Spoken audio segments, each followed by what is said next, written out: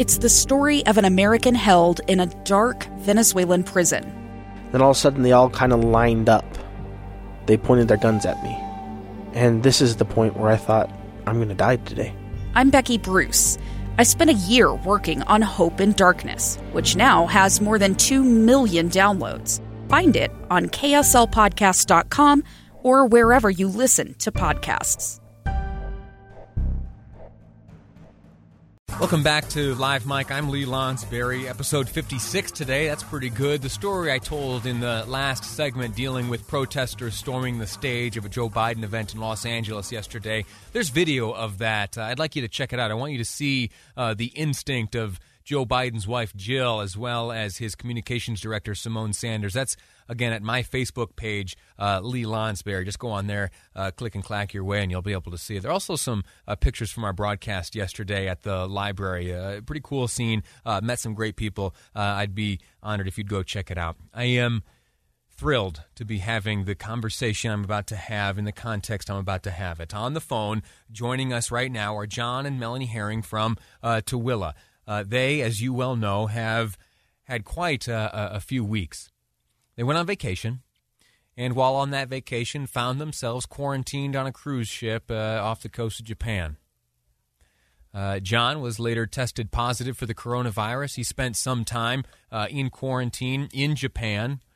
His wife, Melanie, who will join us in just a moment, she got on a U.S. transport aircraft, came back here to the United States, where she faced a 14-day quarantine at Travis Air Force Base. Both of them very kindly kept us all apprised to what they were going through, and they did so with grace and kindness and patience and understanding, while facing something that you and I may not have the strength to endure. They did so with great strength and kindness and understanding. It was a treat to see the type of grace that was brought to a very difficult situation, and I am so happy that right now John and Melanie join us on the phone together, reunited back home in Utah together. How are you doing?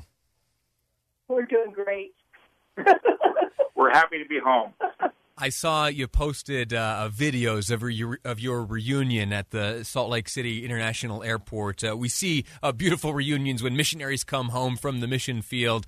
We see great groups gathered at the bottom of the escalator there to welcome them with open arms. But your reunion, I think, was the most special one I've seen in a good long time. Could I ask you, Melanie, what was it like? What was that moment like when you were reunited with John coming down that escalator?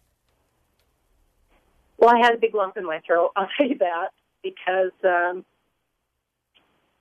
don't want to get emotional now, but it was incredible. I missed him so much, and it was finally the end. It felt like the end for us, like, oh, honey, we made it, you know. Yeah. John, when all was told, how long was it that you were separated? I believe it was 3 weeks, so 18 days, I guess. So I went to the hospital the day before Valentine's Day, and then I was released. Spent a couple of days in Japan, and I came back, I believe, on the 29th of February. And Melanie was still doing her quarantine in Travis Air Force Base, so I waited home here for 2 days before I went to the airport and picked her up. What were those 2 days like? Lonely. And I anticipated her being home, but I thought, you know what, this is like isolation again. I don't have my wife here, and I was just the anticipation. I knew she was coming home, and I was so looking forward to seeing her. Yeah. Let me ask you this: 18 days of separation in the course of your marriage. Have you been apart for that long ever before? No, never before. Yeah, that was the longest period. I think the longest period then was about 7 days. Melanie went on a vacation and then met her over in France. And he flew over. I flew over to France and we met. So that was all planned. This was one of those things where it wasn't planned and we didn't know. They gave us 15 minutes to gather our stuff, and somebody knocked on the door, and away I went. And I knew at that time it was going to be a while before I saw her because we'd heard of other stories of people going to the hospital. Yeah. Let me ask you this, just taking a step backwards. How are you both feeling? If you don't mind sharing on the radio, what are your circumstances now? You've both tested negative for the coronavirus. Are all other symptoms gone? Are you happy and healthy now?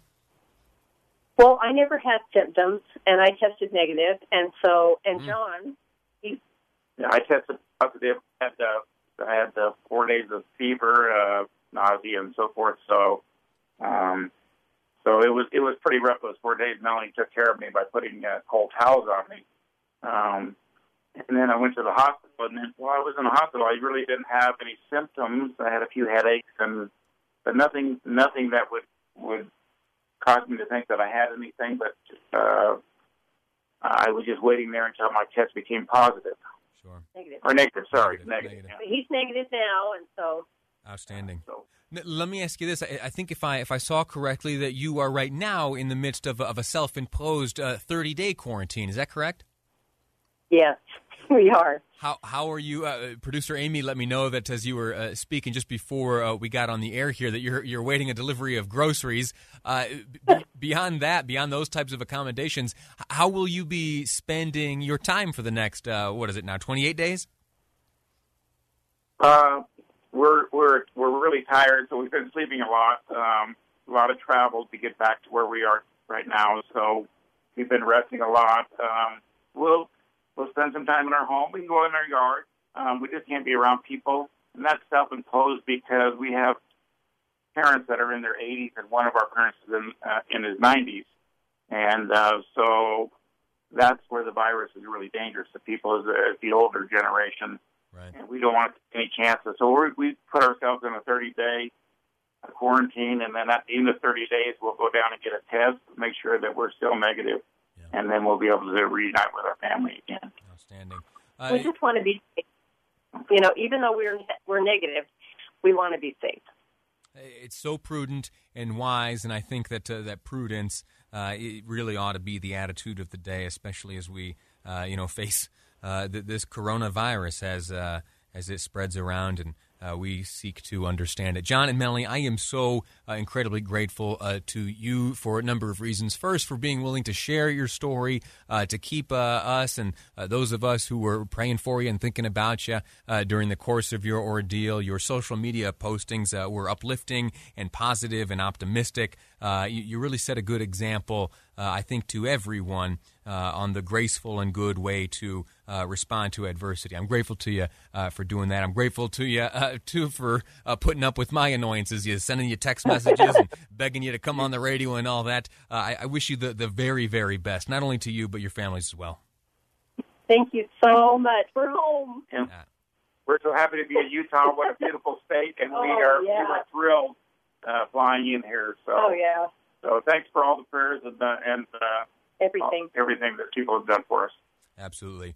John and Melanie Haering, thank you so very much. Speaking to John and Melanie Haering as they are reunited. John has spent a good long time in Japan in quarantine after testing positive for the coronavirus. He has been, he's overcome that, tested negative. He's back home with his wife now as they undergo a 30-day self-imposed quarantine where they'll be tested again. This coronavirus is no joke. We're going to continue talking about it. There were some state tourism officials that gathered up at the Capitol today. KSL News Radio's Paul Nelson was up there. He'll give us a report next here on Live Mike. I'm Lee Lonsberry, and this is KSL News Radio.